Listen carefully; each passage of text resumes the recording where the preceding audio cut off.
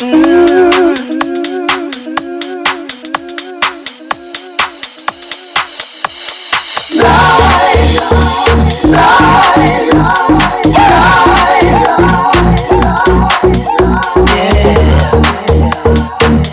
keep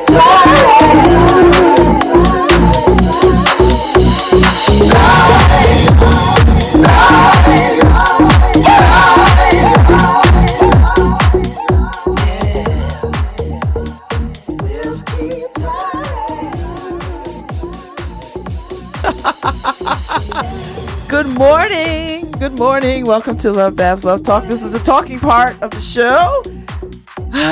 The wheels keep turning. So I get to talk to a guy with such great energy, Michael Koskoff, who is a prominent attorney and the screenwriter for the movie Marshall, the movie about Thurgood Marshall. Yeah. And his Connecticut case. It's a Connecticut case. Oh, my God. I saw the film. You love it? I loved everything about it. Everything about it. Yeah. And so you have a compelling story to tell about all parts of this movie. I'll tell you anything you want to know, Babz. I got the whole thing. I've been on this thing. I've been working on this for 8 years. Has it been 8? I didn't realize it was 8 years. Yeah. Wow. Yeah. Okay, so all right, let's go back. How did this film find you? How did this case find you? Actually, it was brought to me by a friend, Jack Zeldis, who was another lawyer in Bridgeport, who does a lot of history. Did a lot of history. He passed away a couple of years ago, unfortunately. But he was a great guy, a brilliant guy. And he said, I've been trying cases for years. I go back and trying cases in Bridgeport, New Haven, all over the state. And he said, did you know that Thurgood Marshall tried a case in Bridgeport?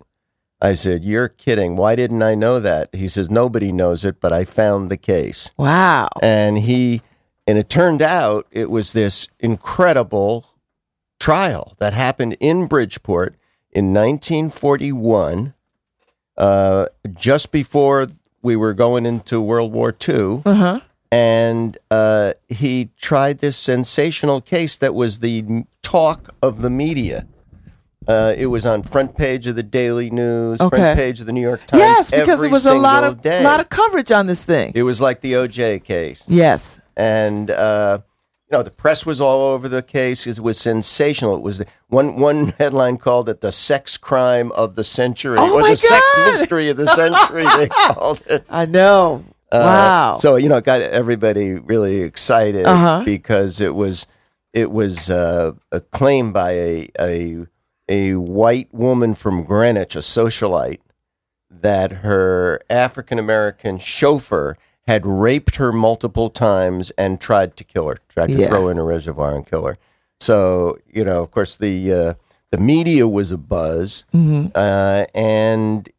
and people, of course, because he was accused, people obviously assumed he must be guilty. And he's black and she's white. Yes. And he's a guy who doesn't have a lot of money and who's had a rough life and who got a dishonorable discharge from the Army and has all kinds of baggage. And so everybody assumed he was guilty. And a lot of black people started losing their jobs. White employers started firing them just because of this. Yes. And you play that, and that's played out in the movie. You see it. It's very subtle, but you start to see it. Yeah. So, all right. So you get this story, and we'll talk more about the story. But how do you get to write the screenplay? Like, how do you say, you know what? I think this will be a good movie. Let me do this. Well, Jack said, see, I have 2 kids who are screenwriters. Okay.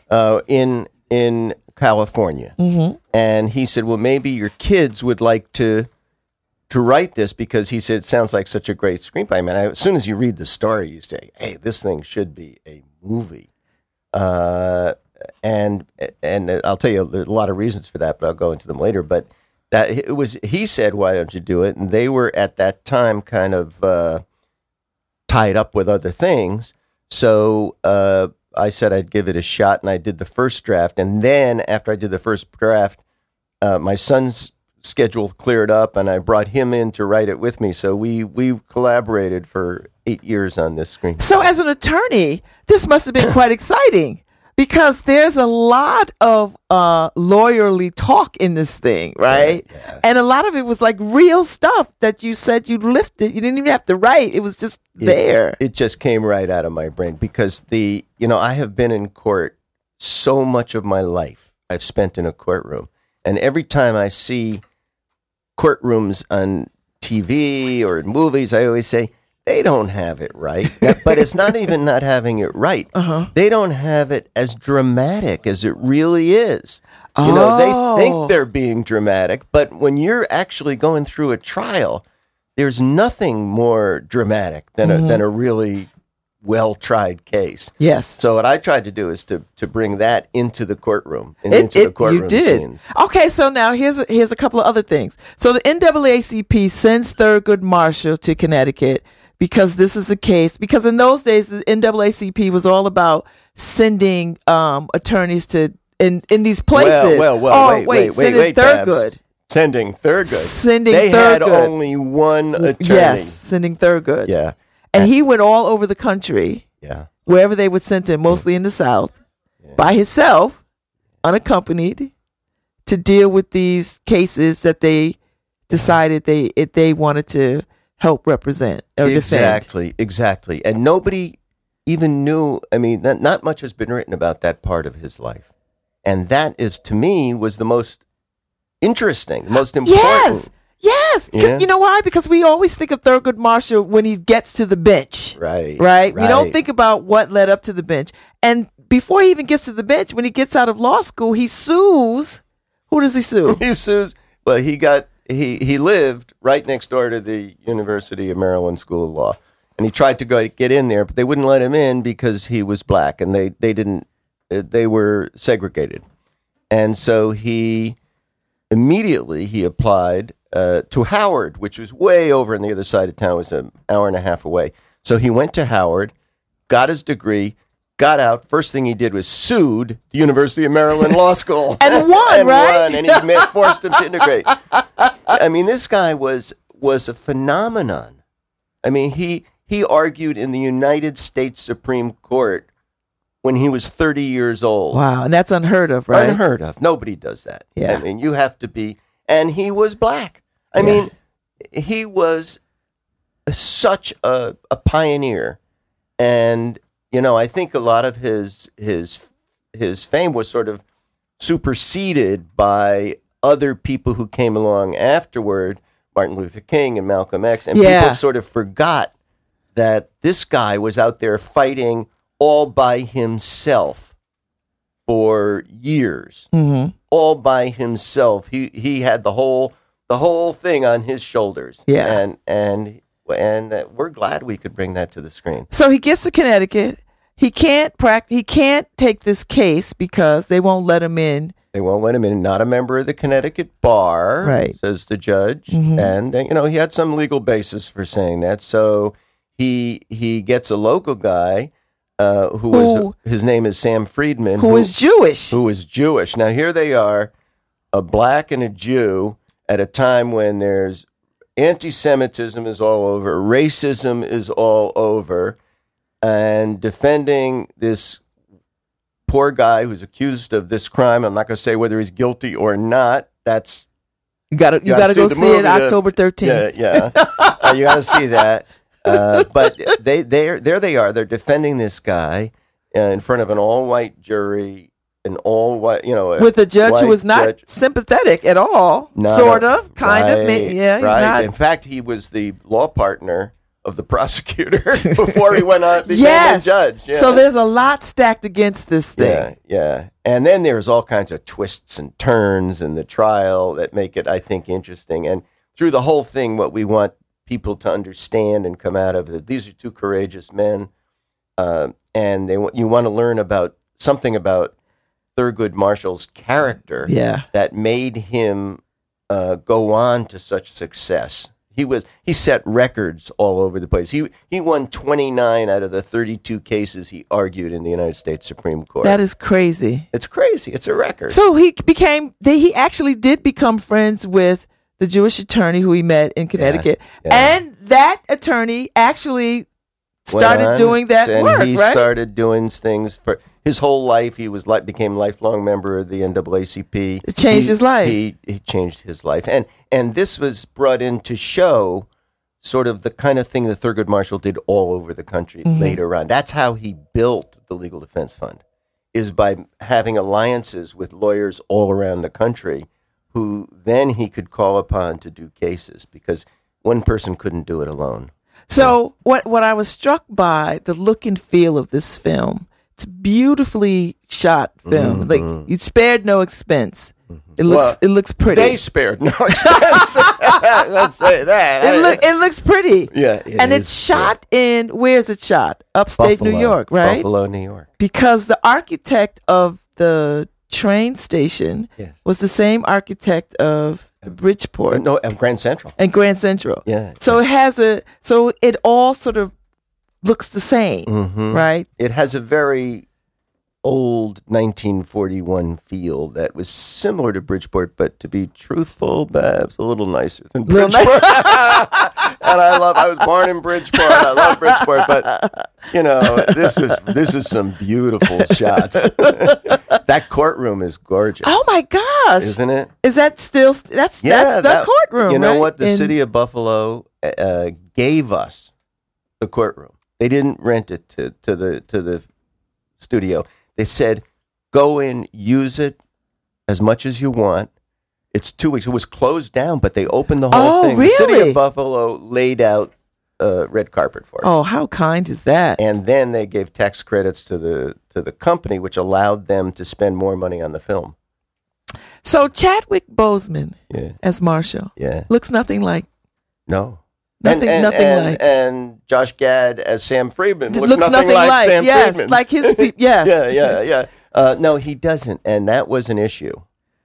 It was an issue for Chadwick because he loved the script. He wanted to do it, but he felt uncomfortable. And he said, look, I've done 2 big biopics already. Yes. It did Jackie Robinson and James Brown. And amazing. He didn't look like them either, but didn't look like them. But Thurgood Marshall is, people have an image of Thurgood Marshall. Yes. But let me just say one thing.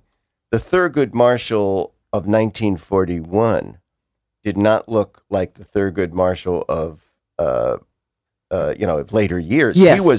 He was a handsome guy. He was a real and he was a bit of a ladies' man from what everyone says. Yes.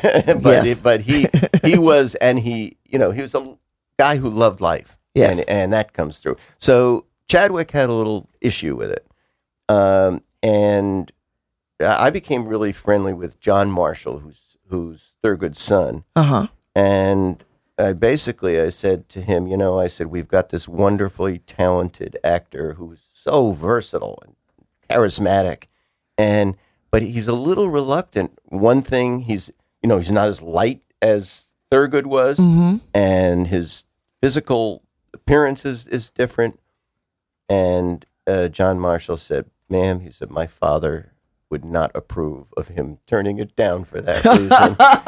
He said, the important thing is, can he capture the character? I thought he did. I think he did. I thought that when I was watching him on screen, that I was watching Thurgood Marshall. Yeah. The dapper dress. And I think everybody in that time, though, don't you think, Michael, had a real care about how they dressed? Yeah, they did. You know? I mean, you look at pictures of old baseball games and you see everybody is out in the stands with shirts and ties and hats. Yeah. I mean, it's sort of silly. It looks silly now, but he was concerned with that.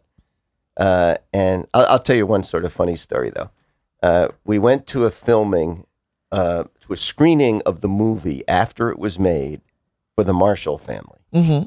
And there they are. The whole Marshall family was there, like 16 people. And Mrs. Marshall, Thurgood's widow, who's 89 years old, was there. And she's sitting in the audience. And so I'm really worried. I'm saying, look, this is, for me, I'm sweating bullets because I want to make sure if these people don't like the film, I'm in real trouble. Right? Yeah. So after the film, I went over to Mrs. Marshall, who's this tiny woman. She's like about 4'10". And I said, well, Sissy, I said, what'd you think of the movie? And she calls me over and she says, well, that man who played Thurgood. I said, yeah. He said, well, he's a good actor. He's a handsome man. But the real Thurgood was so much more handsome. And then she laughed. I mean, she's a real character and a very funny woman. She's great.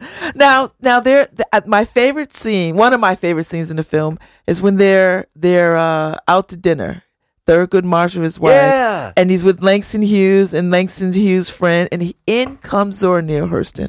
Yeah. And Audra Day is singing. Yeah. Which is supposed to be sort of like a Lady Day kind of vibe, or something of that nature, or Lena Horne, or Lena Horne kind of thing. Yes, a yeah. Lena Horne kind of vibe. Yeah, and in comes Zora Neale Hurston, and that whole exchange at that table, and they're looking very black and glamorous. And I thought, wow, what a lovely touch that was. Well, we wanted to show that. We were really concerned because this is not really a biopic in the sense that we're trying to tell all the little facts about Thurgood Marshall's life. But what we wanted to show, we wanted people to get the feel of it. Yes. And he lived in Harlem during the Harlem Renaissance. He went to college. One of his best friends in college was Langston Hughes. They both went to Lincoln University together. And Langston Hughes remained his friend through his life. And other people who were his friends were Cab Calloway, yes, Duke Ellington, Joe Louis. So here he is. He lives in Harlem at a time when you would just love to be living in Harlem with all of this vibe and all of this culture that's around you. And then he goes off on these journeys into the South where he goes into redneck country and tries cases where they've never seen a black lawyer before. And it's amazing that he wasn't killed. And don't like seeing a black lawyer. Yes, I know. I'm stunned by that he wasn't killed by himself. I know. You know what I mean? All by himself. I mean, what courage this guy had. But anyway, I love that scene in the nightclub with Zora Neale Hurston and Langston Hughes. And these are all people who were part of his circle of friends. Yes, that was the circle of friends. Yeah. The Beinecke Library has letters between all of Langston Hughes' letters to people like Zora Neale Hurston, all these letters that they wrote, because that was the way that they communicated. Yeah. And so that was wonderful to sort of see that done in the film. Yeah. You know, and showing his personal side. You know, you've got a little bit, his wife and the losing of a baby or babies. That was a big thing in his life also. His wife, who at the time his wife was Buster Burley. And Buster had multiple miscarriages. They really wanted to have kids. They couldn't. She died at a young age. And he remarried after that. He married Sissy. But then they did have kids. They had two boys, John and Thurgood Jr. So when you're writing this, like, what was the research like, Michael? Like, how did you... I mean, you're a man. You're a man of a certain age now. Yeah. You're so sweet. What you mean is I'm a geezer. Come on, Babz. Yeah, say it like I thought you talked like it. I'm kidding. So what was this like to sort of take yourself back into this time and really immerse yourself in what was happening? Well, I loved it. I mean, I ate it up because first of all, I've always been fascinated with that period of time. It was just before I was born, but not that much before I was born. and these were horrible times because the Nazis, a lot was going on. The Nazis were going on the rise in Europe. Yes, and they're taking, they're putting Jews in concentration camps, and you touch on this. You touch on the fears of American Jews around that time, and why is he bringing this attention to us at a time when we don't need this attention because so much is going on, and we're hearing stories come out of Europe about what is happening to our people. It's played so beautifully in the film, the fears that people had, and that was absolutely true, because this was going on in Europe there, and there was a lot of Nazi types in the United States at that time. Like now. Oh, really? there are similarities. And, there were more similarities, I think, than we really even realized when my son and I wrote the script. Mm-hmm. But history has a way of sort of coming back at you sometimes, I think. Well, so I'm watching the scenes where the white people are outside with signs, and the hatred is high. And I think people in Connecticut and in the Northeast in general, we tend to whitewash that part of history. Like somehow or other, we don't think that happened up here. Right. That there was that kind of racial tension and strife. Well, in this trial, not only was there opposition in the white community, but there were racist letters sent and threats sent to the judge, to the jury, and to both lawyers and their families. Wow! And they were really there were some parts in the film that obviously it's a movie. It's not so some parts are dramatized, but the real documentation of those letters is really horrendous. I mean, every vile, racist, anti-Semitic slur you can think of. And these people were out there, and these people were after Marshall and Friedman. Yes. Okay, so now it's beautifully directed by Reggie Hudlin, who, House Party and all those great films and all of that. How did you get him? Because he's busy. Well, he's busy. Let me say, he wanted to do it. Because, and this was all, there were so many coincidences that came about in order to get this film made. But one of them was Sam Friedman's daughter, Lauren Friedman, happened to have a friend in Hollywood whose name was Paula Wagner, who was the producer. And she produced a lot of the Tom Cruise movies. So she's a big-time producer. She was a friend of Reggie's. And when she liked the script, and she said, and my son and I both said, we really do need a black director. We're two Jewish guys doing a film about a black hero, and that's not. We need that perspective, and that's very thoughtful. Because some people would have said, "I'm gonna just do it." No, I'm gonna just do it. Some would, but they would be wrong. Because what Reggie brought, and so Paula talked to Reggie, and Reggie said, Paula, he read the script, he really liked it. He says, I want you to know he's Thurgood Marshall has been a lifelong hero of mine. He said the name Thurgood was on our short list of names for our kid, for our son. Oh, get out of here! He said, I would love to do this. I didn't know that story. Yeah, and at that point, nobody thought even then that we'd ever get financing. But he said, listen, if we can get this made, I want to direct it. It wasn't a hard sell at all. So now I get the feel from this film that Marshall and the word Marshall has its own sort of connotation about, goodness and law and order. And I mean, he was a force on his own. Well, that's right. And the funny thing is, when we talked about the title, it was just exactly what you're saying. We said, he's like the old time Marshall. Yes. The old time cowboy Marshall. Yes. Who goes from one town to another dispensing justice. Yes. And with great courage and all that. And so. And it comes through. Yeah. It comes through. Yeah. I mean, I thought this film was quite timely. Do you feel like it's timely? Oh, man.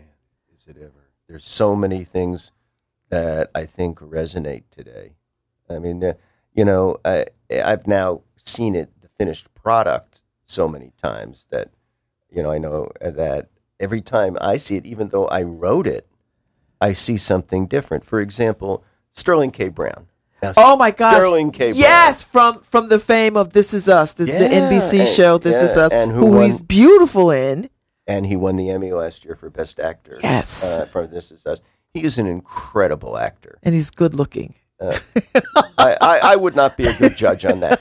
I don't like the fact, though, that when he goes on TV shows, he takes his shirt off because it's like a challenge. I mean, he'll do anything to promote the movie.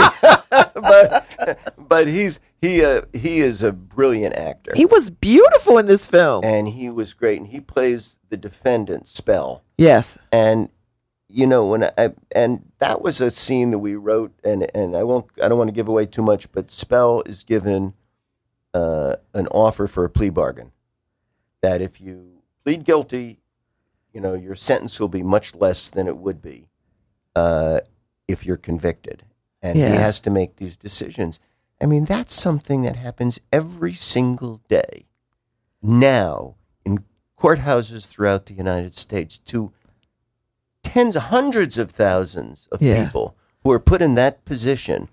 And there's something inherently wrong with it, that if you have to decide that you get punished, essentially, for exercising a right to a jury trial. Yeah. And so, you can just one way or the other. And so there are all these things. Now, that's something that's so current. The general atmosphere is so current of, the sort of heightened racism and anti-Semitism that's now all over the place. Yeah. And there's one line we have in the movie where there's a big demonstration of white racists, and Sam says, "See what you stirred up." Mm-hmm. And he said, "We didn't stir it up. We just brought them out in the open where you can see them." There you go. There you go. Because they were there all the time, and they have been there all the time. Well, I tell you, there's another little nice touch in this film that brings it right to this current moment. Yeah. The Trayvon Martin's parents. Now, I could talk about it because Reggie tweeted it or Facebooked it. Okay. So I'm not giving it away. Okay. And I'm telling you, when I was in the theater with people gasped. Mm-hmm. And people brought tears to people's eyes when they saw that. Yeah. Some people didn't know who they were, but the majority of people in the theater knew who they were. They did, I know. And they looked beautiful. That amazed me. They were beautiful. They were good actors, too. I know! Weren't they? She is incredible. She ad-libbed, by the way. And it was it was a very Southern kind of feeling to it, too. They were very Southern with this whole hospitality kind of thing. Yeah. So I thought it was really well done, That was Reggie's touch. But it was a nice touch. It was a great touch. It's like the past reaching back to the future, or the future reaching back to the past. It brings the whole thing up to the present. Yeah. It just brings the whole thing and says, and also, now, from a movie point of view, I don't know if you ever remember the movie Viva Zapata. Yes. But in Viva Zapata, it was about this revolutionary in Mexico, Emiliano Zapata, and he gets shot at the end, but the people say at the end, no, he's not dead. He's still alive, and he's going to come back someday and help us. And that's sort of that thing, that Marshall is still there. Yes, he's still there. He's still there to help you if you're ready when you're ready. I love that. So tell me, what was the most interesting thing that you learned in the process of writing this? What did you learn? Oh, man, I couldn't say what the most interesting thing. I think the thing that I learned about Marshall's early life was mind-blowing. The thing I learned about Harlem culture at that time was mind-blowing.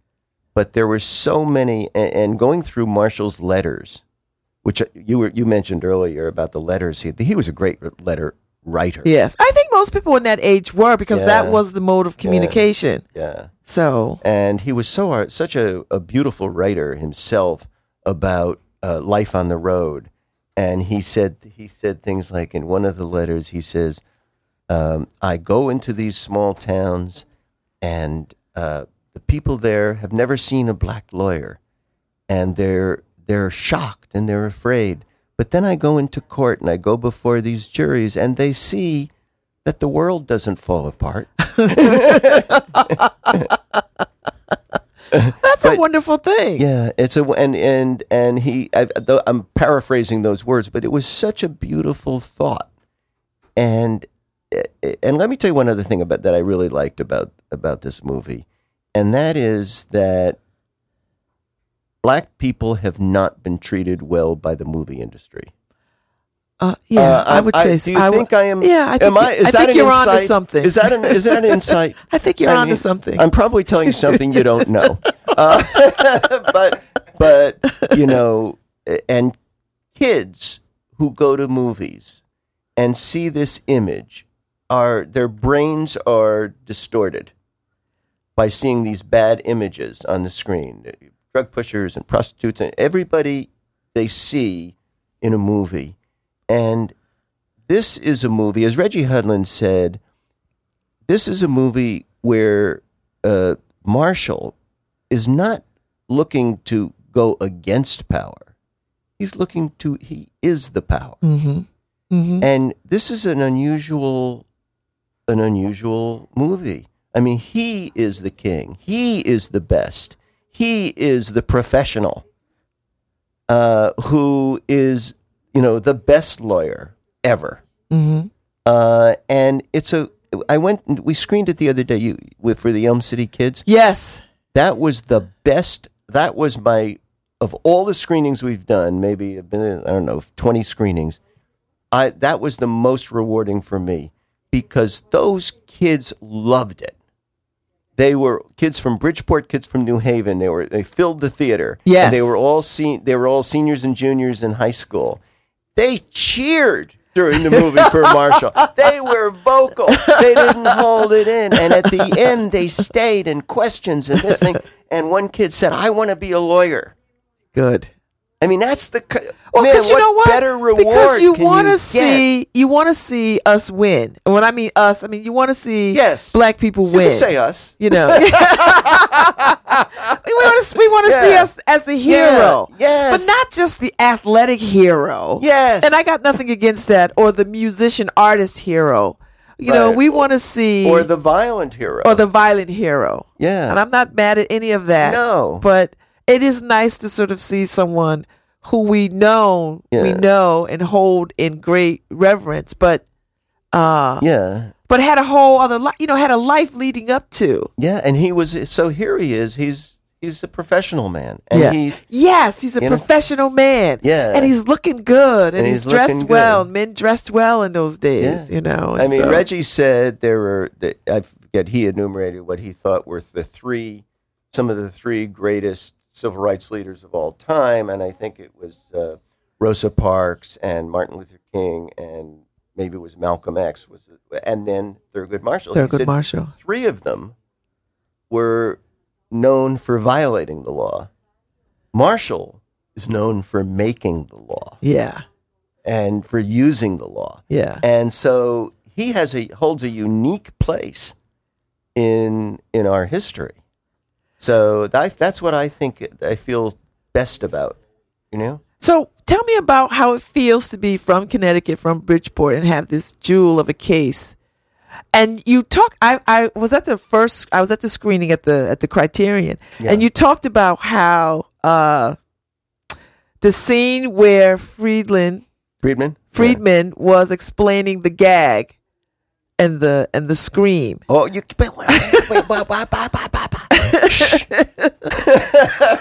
But you were talking about it, and I was fascinated. And you said I didn't have to write that. That was real. I took that from the. Well, there's from the paper. Maybe what I can talk about as a general thing is that most of what happens in this movie is real. I mean, the case is real. The facts are real. The accusations are real, and some of the things that happened in court are real, and that's one of them. And most of it was dialogue because there was no transcript. So I wrote the dialogue. My son wrote the dialogue of what happened in the courtroom. But the accusations are all real. And Spell, which this is not going to give away too much. Spell was a guy who had been from Louisiana. He had a wife in Louisiana. He left. He had been in the Army, got a dishonorable discharge. He'd been charged by his employer with stealing his former employer, and now he's got these charges. All that's real. Marshall's called up to try the case and ends up trying it with Friedman. That's all real. The charges are real, and the trial is, and the charges against him were all real, and the result is real. I tell you, when I watched Sterling K. Brown play Spell, he played him with such restraint because you could go either way. He could be an arrogant SOB and just be like, I did all these things. But he wasn't. He was. You saw the vulnerable. It's like, I'm just a guy that got caught up in a bad situation. Yeah. I'm not a bad guy. Yeah. I'm in a bad situation. Yeah. And he played it with such restraint. And the fear of not telling the truth was very real. Yeah. So I thought he was beautiful in that and conveying so much of our everyday. That's how some of us feel every day. He's a real person. Sterling is brilliant. He's a brilliant actor. It was wonderful. This film is a good. So but it's also funny. I mean, right? Yes, right. I mean, people. That's what. That's another. Thurgood had a good sense of humor. He had a good sense of humor, and when we wrote the script, my son and I put a lot of humor in it. Because, and then when Reggie got it, when he started directing it, what he said was, "I don't want the film to be medicine. I don't want people to feel that. Oh, I'm going to go to this movie. I'm going to be so depressed." And there are movies like that. There are a lot of which them. are needed, but still. Yeah. So he said, "I don't want it to be medicine, and I want it to be accessible. I want people to enjoy it, to understand it, to want to see it. I want young kids." He said, like 42, the movie 42. He said, "I liked 42." He said, because it was a film I felt I could bring my kids to. Yes. And they would come out of it better people. Yes. And they would enjoy it. And that's what he wanted with this film. That's how I felt about Thurgood, too, I thought. I think sort of Hidden Figures was sort of that way, too. Yes. A very delightful... And we can do these kinds of films. Of course. Without sort of like making people larger than life and, that sort of mythical kind of goodness. We're not making magical people, but people in extraordinary situations who... rise to their better selves, I would say. I think so. And Hollywood sort of likes when it does civil rights films to sort of they don't really like to show all that much generally because they might think it takes away from the larger context. Maybe I don't know. It doesn't have to be dreary to be good. It doesn't have to be dreary. People don't have to be shown. And this is another one of the things Reggie said is African American people don't want to always see themselves as victims. Yes. They want to see themselves as power. And that's my point, that we want to see us win sometimes. Yeah. We want to see us win because against all odds. Yeah. Because every day some people are winning against all odds. So were the Marshall family helpful in helping you frame out Thurgood Marshall? John Marshall in particular. Okay. I spent a fair amount of time with him, and he was great. Did he tell stories about his dad? Stories about his dad. Yeah, he told. There were a lot of stories about his dad, especially in this era, going through the South and having gangs come after him and threaten him, and people with shotguns. He almost got lynched himself. You know what? I'm surprised that he didn't. He didn't. Yeah, because that was no easy thing. Yeah. So what's next for you, Michael? You still have to. This film hasn't even opened yet. Yeah. There's, I'm sure there will be groundswell of Oscar buzz. I hope. Oh no, it's coming. It's coming. I know it's coming. It's coming. So what do you do? Do you relax or do you jump right into the next project? I'm not giving up my day job. I'm still a lawyer. Koskoff and Peter, Bridgeport, Connecticut, New Haven, Connecticut. Still trying cases. And my law firm was great to me during this whole thing because your name is on it. Well, they were so involved in the project. They loved it. And listen, the prospects of a movie actually getting made. Yes, are just remote. It's like winning the lottery. So it's about as like you're going to win the lottery. There's no question. And I used to tell people I was writing a screenplay, and they'd roll their eyes. I got a little pleasure out of that. But even so, my law firm was great to me. They kept paying me as I was missing time to do this sort of thing. Did you know that you could do this? Like, how did you know you could do this? No, I didn't. But I'm always been an optimist. And I remain an optimist, and I think I think that you have to be an optimist in life if you're ever going to do anything. If you start thinking of all the things that can go wrong, you never try anything. Yeah, that's true. And so I said, look, and of course I was in a great position because I didn't depend on it economically. Because I had because all the lawyers in my firm are out there working for me and doing and supporting me. But also my son who is really a talented writer, and I got to work with my son. What could be a better thing? And I get to work with my son and my other son in my law firm with my son Josh, who's handling the case for the Sandy Hook. Oh my gosh. The Sandy Hook families against the gun companies. Wow. So you're deep in the righteousness of things. You know, my background was with, I defended the Black Panthers in New Haven in 1970. Yes. We represented the black firemen in New Haven and in Bridgeport and in their cases and the black police organizations. So it's part of my history. Yes. And I also drew on that. That's a rich history. Yeah. I mean, I knew when I represented the Panthers, there were certain things that happened, I have stuff in this movie that didn't happen to Thurgood that happened to me. Some of the things, the jury selection. We'll tell one little story where one of the jurors who comes up, you remember that when they did jury selection in the movie, and this one guy comes up and he says, "Do you have any feelings?" And the guy says, "Yeah." He says, "I don't care for the colored much."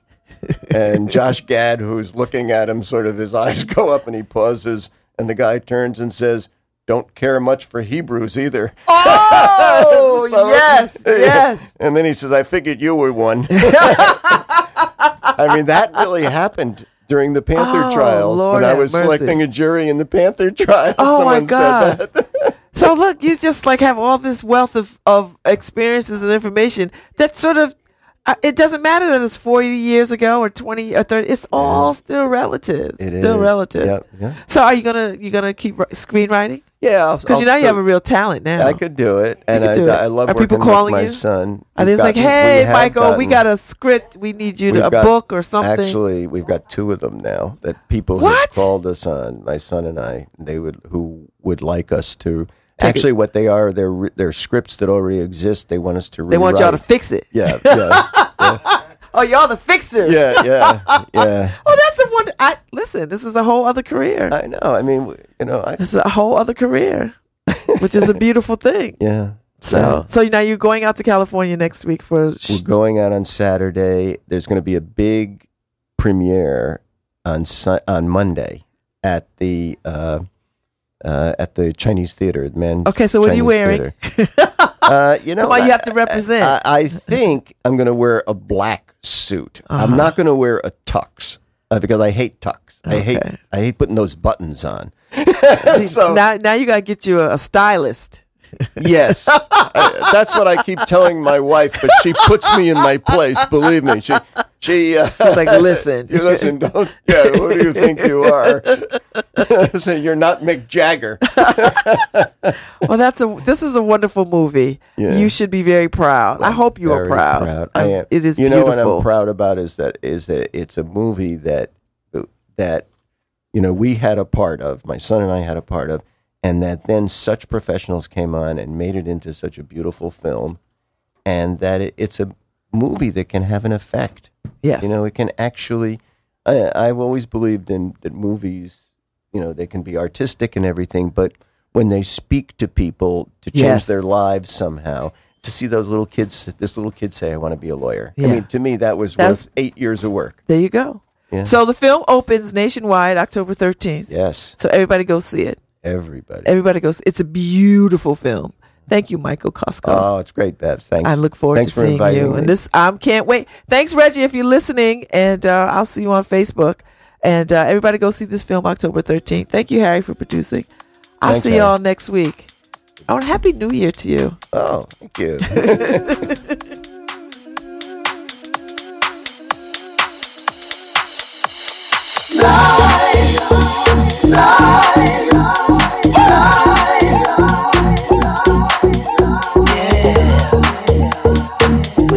Keep talking.